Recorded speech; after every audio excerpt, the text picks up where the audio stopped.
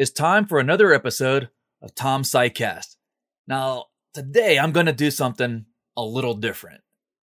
I'm going to think about Star Wars. And for those of you that have ever had a class with me or know me, you know that I love Star Wars. Now, why would I be talking about Star Wars on my podcast? Well, what if Star Wars took place in our very own solar system? Whether it's in the past, the present, and the future. I know it sounds kind of weird, but bear with me here. Now, I know that Star Wars took place a long time ago in a galaxy far, far away. But in many ways, those alien worlds remind me of our own solar system. Okay, here we go. Think about ice planet Hoth. We first saw this frozen over world in The Empire Strikes Back. It was home to Echo Base. And according to Han Solo, there isn't enough life on this ice cube to fill a space cruiser. So Ice Planet Hoth, this is a remote planet in the outer rim of the Star Wars galaxy. It was home to Echo Base, or Hidden Rebel Bases, which of course Darth Vader found and led to a really cool epic battle with the AT-ATs, those all-terrain attack vehicles, transporting the troops to the base. Yeah, I know. And the rebels are trying to get out as fast as they can. But it's an ice planet. What in our solar system might resemble Hoth? Okay, well, you could think about the icy moons of Jupiter or Saturn, but let's go back in time. Let's go back in time in Earth to about 720 million years ago to 635 million years ago, during a time period known as a cryogenian. And if you know a little bit about Earth history, that's also in the Proterozoic Eon, the one right before the eon we're in today called the Phanerozoic. It's hard to think about our world being encapsulated in ice almost all the way to the equator. And in fact, some people believe that there was no open oceans during the cryogenian. And it lasted a long time too. 100 million years, 85 million years. Either way, the cryogenian lasted longer than the entire Cenozoic era that we are in today. Right, I know, the Earth was encapsulated in ice for a time period longer than since the dinosaurs have gone extinct. One of the problems with the cryogenian is it occurred a long time ago. It ended over 635 million years ago, so there's not a lot of evidence left of it. So one of the raging debates is, well, what caused it? What tripped the Earth into this runaway ice age that led to ice being covered all the way down to the equator? Well, as you can imagine, there are leading theories. One of the earlier theories that I learned way back in graduate school in the early aughts, 2001, 2002, was that there was a supercontinent, or there were these continental masses, cratons, or something like that. They moved toward the equator. And with the land masses near the equator, now remember, this is still hundreds of millions of years before we had the first forest on the planet, right? They didn't exist yet. There weren't even trees or plants for that matter. So any continent was barren rock. So as these continents moved near the equator, it was still warmer, it was still wetter, and that led to increased rock weathering that scrubbed the atmosphere of carbon dioxide. So over time, as you removed carbon dioxide out of the atmosphere, well, we know it's a greenhouse gas, the Earth got cooler. And then, in this positive feedback loop, we got a runaway ice age. So you remove some carbon dioxide out of the atmosphere. It gets cooler. When it gets cooler, you get more ice forming. You get the poles they'll get bigger. When the poles get bigger, they reflect more sunlight into space. Cools the planet off, cools the oceans off. Next winter rolls around. Well, guess what? Your ice extends a little bit more. You see where we're going with this, right? And through this positive feedback, the Earth was gripped in an ice age that lasted nearly 85 million years. And some of the earlier estimates that I saw when I was in graduate school was as long as 100 million years. I think that's been refined down now to about 85 to 70 million years that the Earth was a giant snowball like our ice planet Hoth. Now, obviously, the Earth got out of it somehow because we're not in a snowball today. I mean, our Earth looks nothing like Hoth, ice planet Hoth, I should say. Although we are in an ice age because we do have polar ice caps. We have permanent ice at both our poles. But how did the Earth's climate break itself of this ice age? I mean, think about it. If you're a snowball, you're reflecting all of this sunlight back into space, keeping you cold. I mean, some of those estimates, they put average surface temperatures at the equator near minus 25 degrees Celsius. That's like 50 degrees Celsius cooler than today. I mean, that's almost 100 degrees difference Fahrenheit. So how did we break out of that, right? I mean, you got this ice that's reflecting all the sunlight. How do you warm the planet back up? Well, it turns out that if you encapsulate the entire planet in ice, you're going to really affect the carbon cycle. So carbon dioxide, it's released by volcanic activity. So our Earth is volcanically active. So there's always some amount of carbon dioxide being added into the atmosphere through volcanic activity. Then rock weathering, if you start weathering limestone, which is a type of sedimentary rock made out of calcium carbonate, that can also release carbon back into the atmosphere. On the flip side, if you have a lot of carbon dioxide in the atmosphere, it can dissolve in the oceans and form calcium carbonate and be precipitated out as rock. And if you've got life on the planet as well, life can sequester carbon dioxide through photosynthesis, and it can form biomass, or it can even form deposits of coal and oil. So there are balances in our atmosphere. If the world is covered in ice, you're going to have a lot less rock weathering. So you're not going to remove any CO2 from the atmosphere, not as much. You're going to have a lot less photosynthesis going on. That's why I'm not sure I totally buy that the Earth was encapsulated in ice everywhere, because clearly photosynthesis survived it with no problem. But either way, your method of sequestering carbon dioxide is going to be greatly reduced. You're going to get a lot less taken out of the atmosphere. And over time, because volcanism doesn't care about what's happening on the surface, you know what I mean? Like, you can have all the ice you want. That's not going to stop a volcano from going off. So over time, volcanic activity slowly rose CO2 levels in the atmosphere. And eventually, with enough CO2 in the atmosphere, you generated a large enough greenhouse effect that began to melt the ice. And once again, you get a positive feedback that would result in a hothouse. So as your ice melts, there's less ice to reflect the sunlight. Your oceans will absorb more energy. So then the next winter rolls around, your ice caps are a little bit smaller.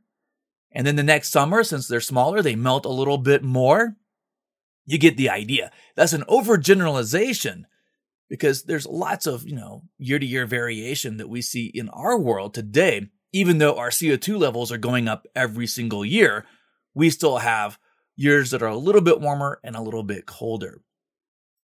In the last few years, there's been some new data indicating, or at least new models or theories, that the cause of the cryogenian may have been due to a rapid change in either the amount of sunlight coming into the planet or a sudden drop in carbon dioxide levels. Not so much a threshold that trips you into an ice age, like if you drop below 185 parts per million of CO2 or your light goes down 2%, but a rapid drop in these numbers could trigger the ice age. And as people continue to study this, I'm sure we'll get more and more information and we'll refine the causes of the cryogenian. And honestly, we may not fully figure it out because, a lot of the information is gone because we live on an active planet. Okay, that is the Earth as ice planet Hoth way back in the past. That makes sense, right? Star Wars was a long time ago. Well, also in The Empire Strikes Back, shortly after the Battle of Hoth, there's Dagobah. Now, Dagobah is a swamp planet home to ancient Jedi masters. And it's a world of, swamps, forests. It's hot, humid, basically a hotbed for life. when was the Earth like this? Because there's clearly no planets like that right now. But you know what? The Earth, about 350 million years ago, was much warmer than it is today. And in fact, we got our first forest, the greening of the Earth, about 400 million years ago in a time period known as the Devonian. And then as we go into the Carboniferous, our world was covered in forest, or at least the parts on land.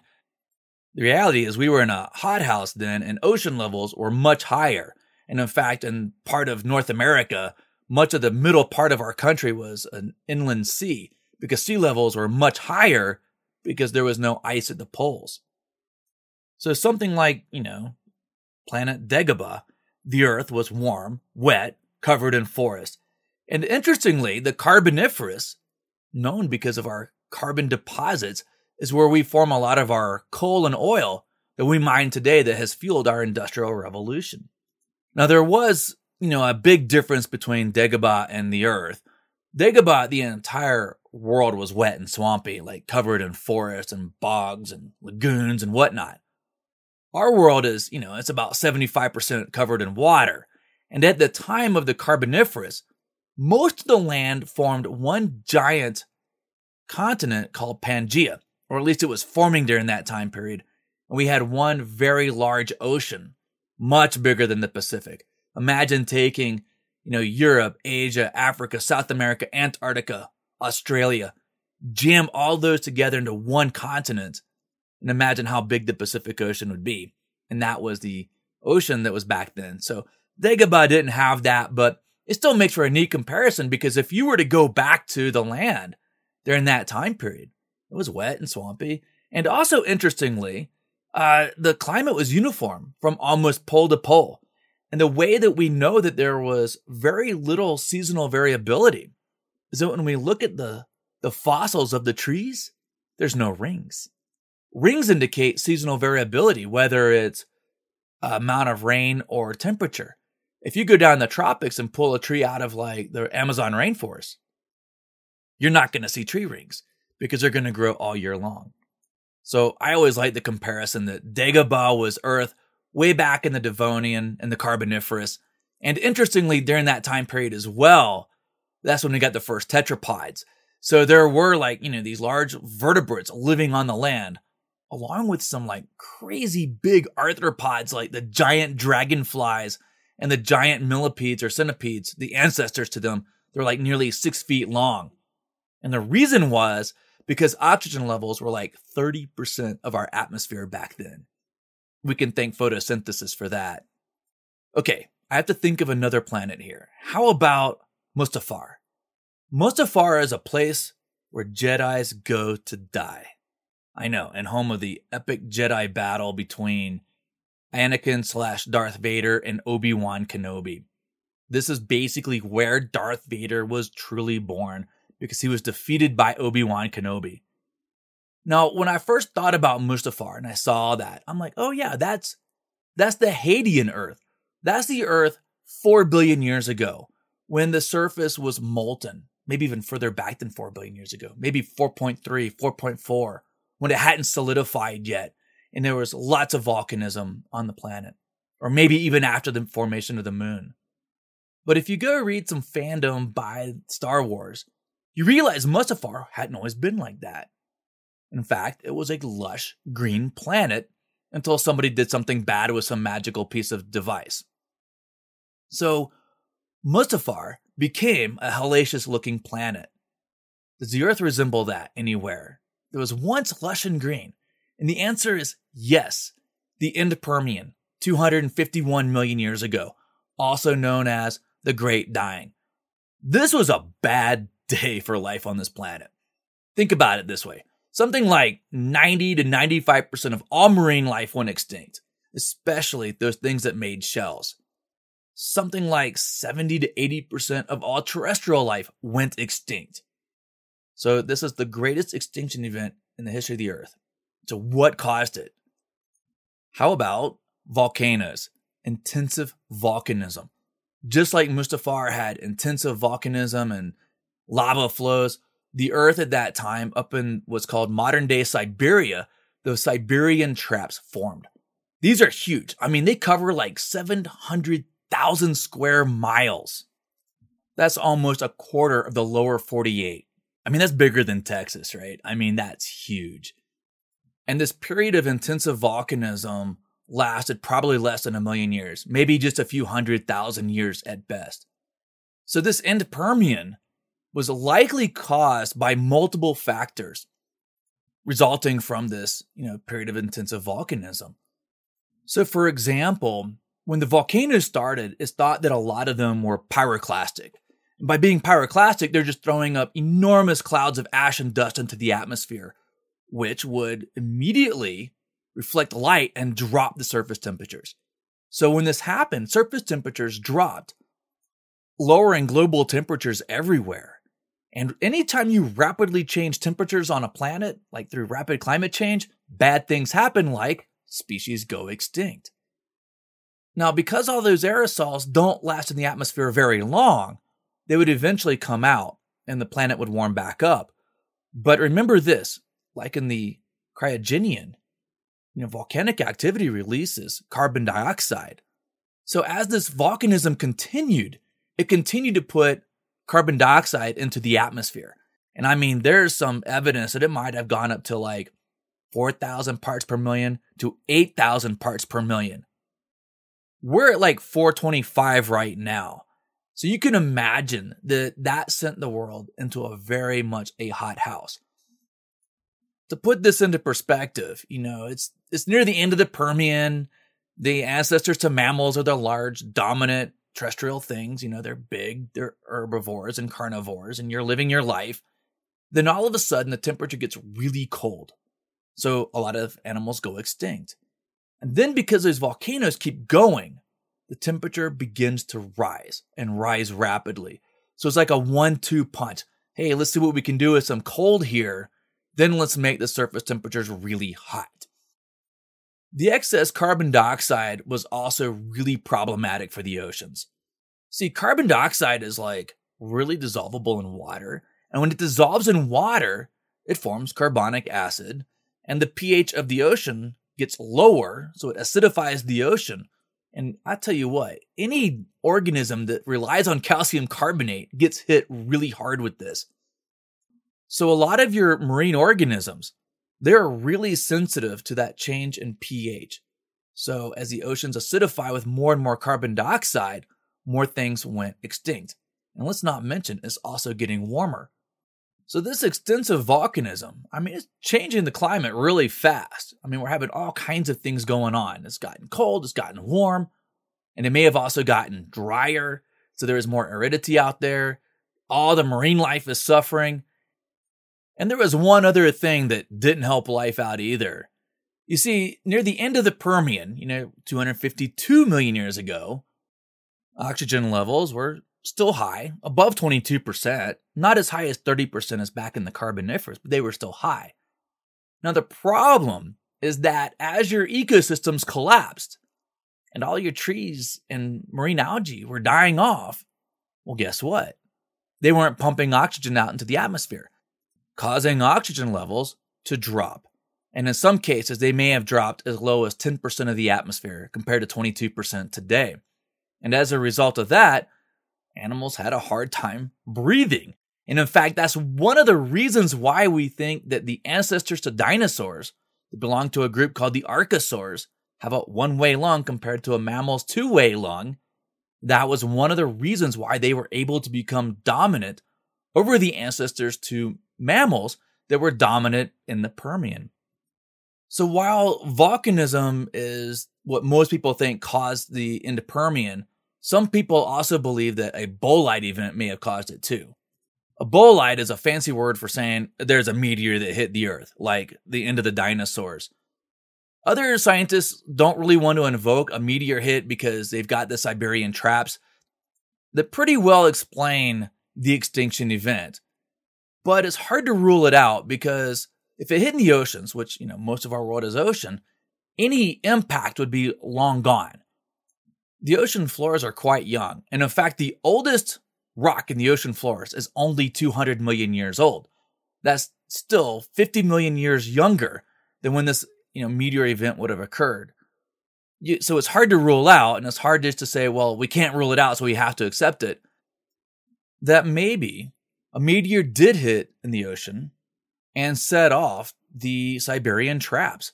Because it's been hypothesized that the Deccan traps that went off about the time the dinosaurs went extinct may have also been triggered by a meteor impact off the Yucatan Peninsula. So if it happened 65 million years ago, why wouldn't a similar thing have happened 250 million years ago? With those vast scales of time, those are very likely events to have happened. There are actually other theories to explain that particular mass extinction. I don't know how much I believe it, but there are physicists, astronomers that say, maybe that time period we drifted through a galactic arm, and what happened was there was so much dust that it lowered the amount of sunlight we get, causing us to get cooler, which led to the extinction. I'm not sure I buy that, but maybe that did happen 635 million years ago or 720 million years ago, causing the Cryogenian. Who knows? Maybe it was even a gamma ray burst. I doubt it. It may have caused other mass extinctions, but I think the end Permian was most likely caused by the Siberian traps, this period of intense volcanism, like what we see on Mustafar, that was once a green and lush world. And the Earth was green and lush 252 million years ago, not so much by 250 million years ago. Okay, how about Tatooine? Tatooine's probably the most famous planet in the Star Wars universe. It's a planet that if you're looking at the bright side of the galaxy, it's the planet that's farthest from. I find that really interesting comment because, Darth Vader was above Tatooine. Anakin Skywalker had been to Tatooine. His mom died there. And Luke Skywalker was there. Obi-Wan was there. Doesn't seem like such a backwater to me. Like perhaps it was a really important focal point for the Star Wars universe. That's why I'm always glad to see the movies and the TV series return to it, because it's such a cool place. And it turns out that Tatooine once had oceans, right? It once had oceans. It was a much wetter planet, but all the water was lost. Do we have a place like that on our own solar system? The answer is almost certainly. 3 billion years ago, Mars was clearly much wetter than it is today. And for various reasons, Mars dried out. But I've gone with the Earth here for, Ice Planet Hoth and Dagobah. How about the Earth? Could it ever look like Tatooine? Well, minus the 2 suns. The answer is, yeah, it could look like a desert planet in about 1.5 billion years. You see, as our sun continues to burn through its hydrogen, it's slowly heating up. And sometime between 1 billion and 1.5 billion years from now, it will be hot enough that the water in the oceans will melt away. And if it gets high enough in the atmosphere, ultraviolet light can split water into hydrogen and oxygen. The Earth can't hold on to hydrogen, so it escapes into space. The oxygen will bind to every rock around it, and our world will eventually dry out and look like a desert planet. The same fate happened to Mars. Most of its water was lost to space. It couldn't hold on to it. It doesn't have a protective ozone layer or a magnetic field to shield its atmosphere from the solar wind. So combined, these things would either strip away its atmosphere, which it's largely lost it, and the water that was at least on the surface, most of it's long gone, broken apart by ultraviolet light. But Mars does have water. It's under the surface, and it's also in the poles. So there you have it. Maybe Earth in the future, minus the 2 suns, the twin suns, will look something like Tatooine. Mars definitely does, but the big difference between Mars and Tatooine is Mars is a bit smaller in the atmosphere. It's so thin that you couldn't breathe it. Whereas Earth in the future, if it were to become a desert planet, and I'm pretty sure it would still maintain enough of an atmosphere and oxygen levels that you could breathe it. That sounds like some pretty cool thesis projects there, right? Okay. Do you remember in Empire Strikes Back when they're in the Millennium Falcon and they're trying to get away from Darth Vader who's chasing them down, and they go into an asteroid belt, the Hoth asteroid belt. And of course, C-3PO is going, the possibility successfully navigating an asteroid field is approximately 3,720 to 1. And of course, Han Solo goes, "Never tell me the odds." So into the asteroid belt they go, flying and ducking, and you can really see that Han Solo is a fantastic pilot as the TIE fighters are slamming into moving asteroids. Even an entire Imperial Star Destroyer gets taken out by an asteroid. It turns out that our solar system has the asteroid belt, and it's between Mars and Jupiter. And in fact, early on, astronomers were like, "Where's our planet?" We look at the position and the size of our planets, and it looks like there should be something between Mars and Jupiter. There's a dwarf planet there. It's Ceres. It's about 965 kilometers in diameter. It's big enough to be round, not big enough to be a planet. In the Hoth asteroid field, that was created when two planets collided eons before the Galactic Republic was formed, or the Empire. But our asteroid field is quite different. Yeah, it's filled with, hundreds of thousands of objects, minor bodies out there that are anywhere from a meter across, or even just dust and gravel out there, particles, to, these dwarf planets like Ceres that are 965 kilometers in diameter. So everything in between. However, unlike the Millennium Falcon, ducking and diving and weaving between all of these rocks, asteroids floating around in space, in our asteroid field, the average distance between two asteroids out there is about 600,000 miles. Yeah, so it's pretty diffuse. I mean, you can easily get through it if you need to. Nothing like what you see on Star Wars. But the question is, where did that asteroid field come from? The early astronomers definitely realized that there's this gap between Mars and Jupiter in our solar system. And they hypothesized there's a planet there that we just haven't seen. Well, there isn't. Part of that has to do with Jupiter. Jupiter's so big that basically it prevented the planets from forming.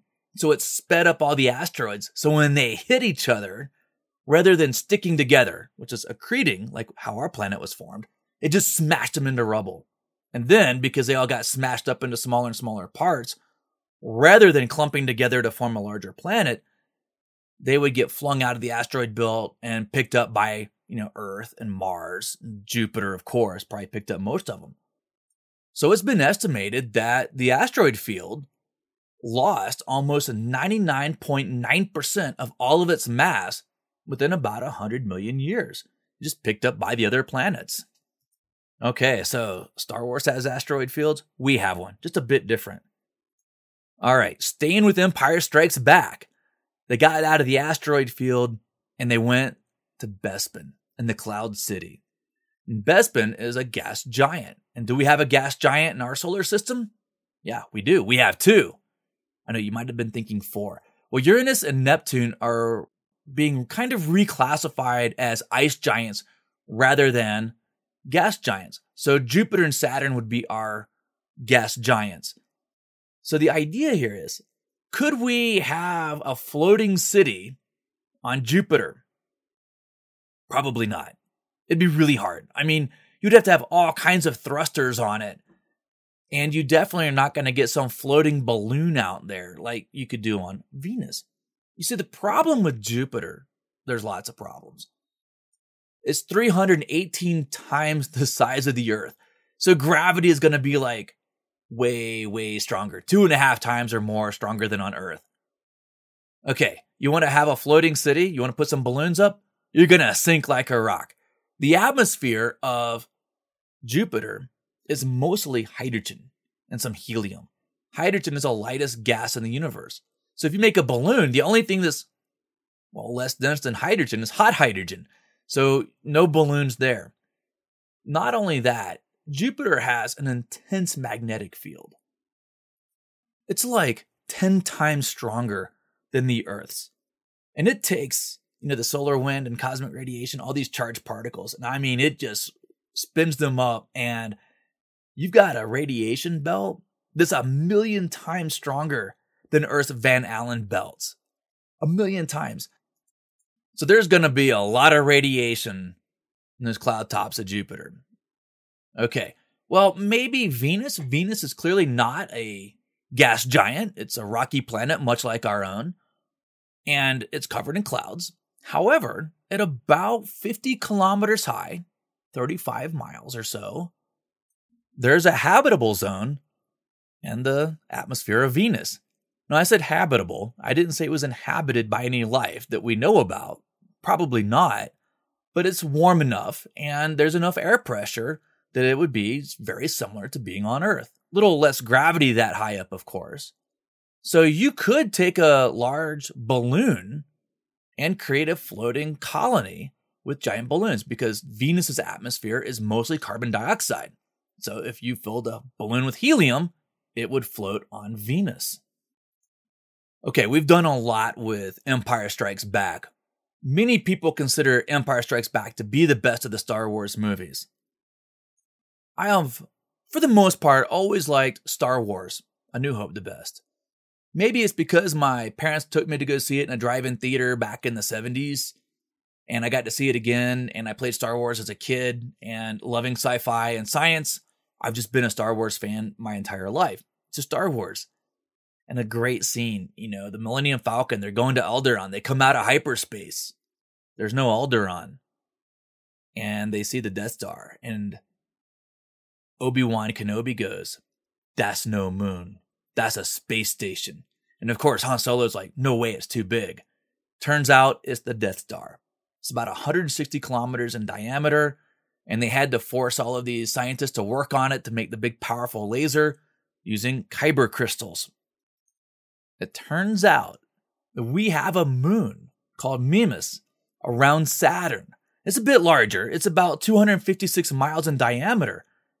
But on the northern hemisphere, it's got this really enormous crater, right? It's like 81 miles across. That may not sound big, but when you're only 256 miles in diameter, right? That's like a third of its diameter. So it's big. And they call that large crater Herschel. And man, it looks just like the Death Star, where you have the region where the lasers come out of it to blow up planets. So even in our own solar system, we have something that looks like the Death Star. Now, Herschel is really cool. It's like the smallest body in the solar system that can be round based on its own gravity. And interestingly, it's mostly ice, and it's all covered in meteors and everything like that. So there's craters all over it.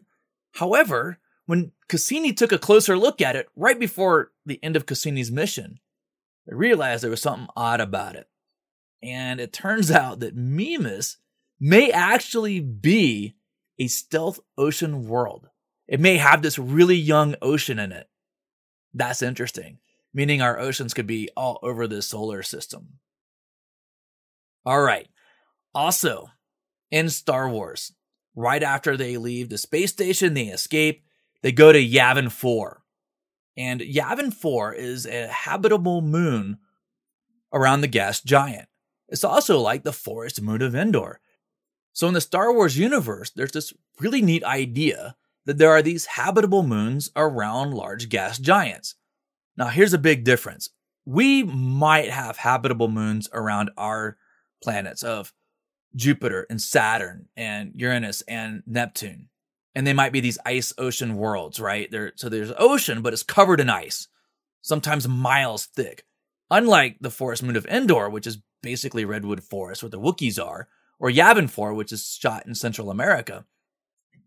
We don't really have any analog to that in our own solar system. However, as we start studying planets outside of our solar system, we find that there's lots of these, gas giants, and some of them are, near the habitable zone. So you could imagine that a gas giant might have a rather large moon orbiting it. Now, for that moon to look like Endor or Yavin 4, I would suspect it would have to be almost Earth-size to create and generate a magnetic field to repel all the radiation coming off of a gas giant. That's my guess. But I do find it interesting, though, that Lucas and his team of writers came up with this idea of habitable planets around gas giants. I think it's totally plausible that that could happen. Of course, there are many, many other worlds in Star Wars. That's why I like the universe so much, is because a lot of writers have contributed to the story, expanding the universe. And they draw on other science fiction as well. So the last one I'll talk about is Coruscant. Coruscant, of course, is the galactic center. It's the center of the Republic and the Empire. Coruscant is a city world, or it's a whole world covered in city.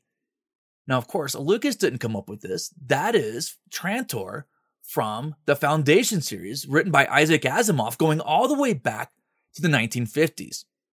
Now, of course, we have no analog to that either, but we do have the Earth. We have 8 billion people on our planet, and maybe, who knows, 1 million, 2 million years down the road, we turn our planet into a city world.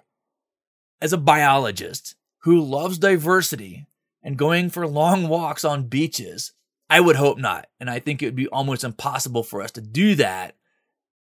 I will say that it's a really cool idea. And it was really fun seeing Coruscant, actually going all the way back to when they re-released the original series. They added in a scene at the Return of the Jedi that showed Coruscant, the city world.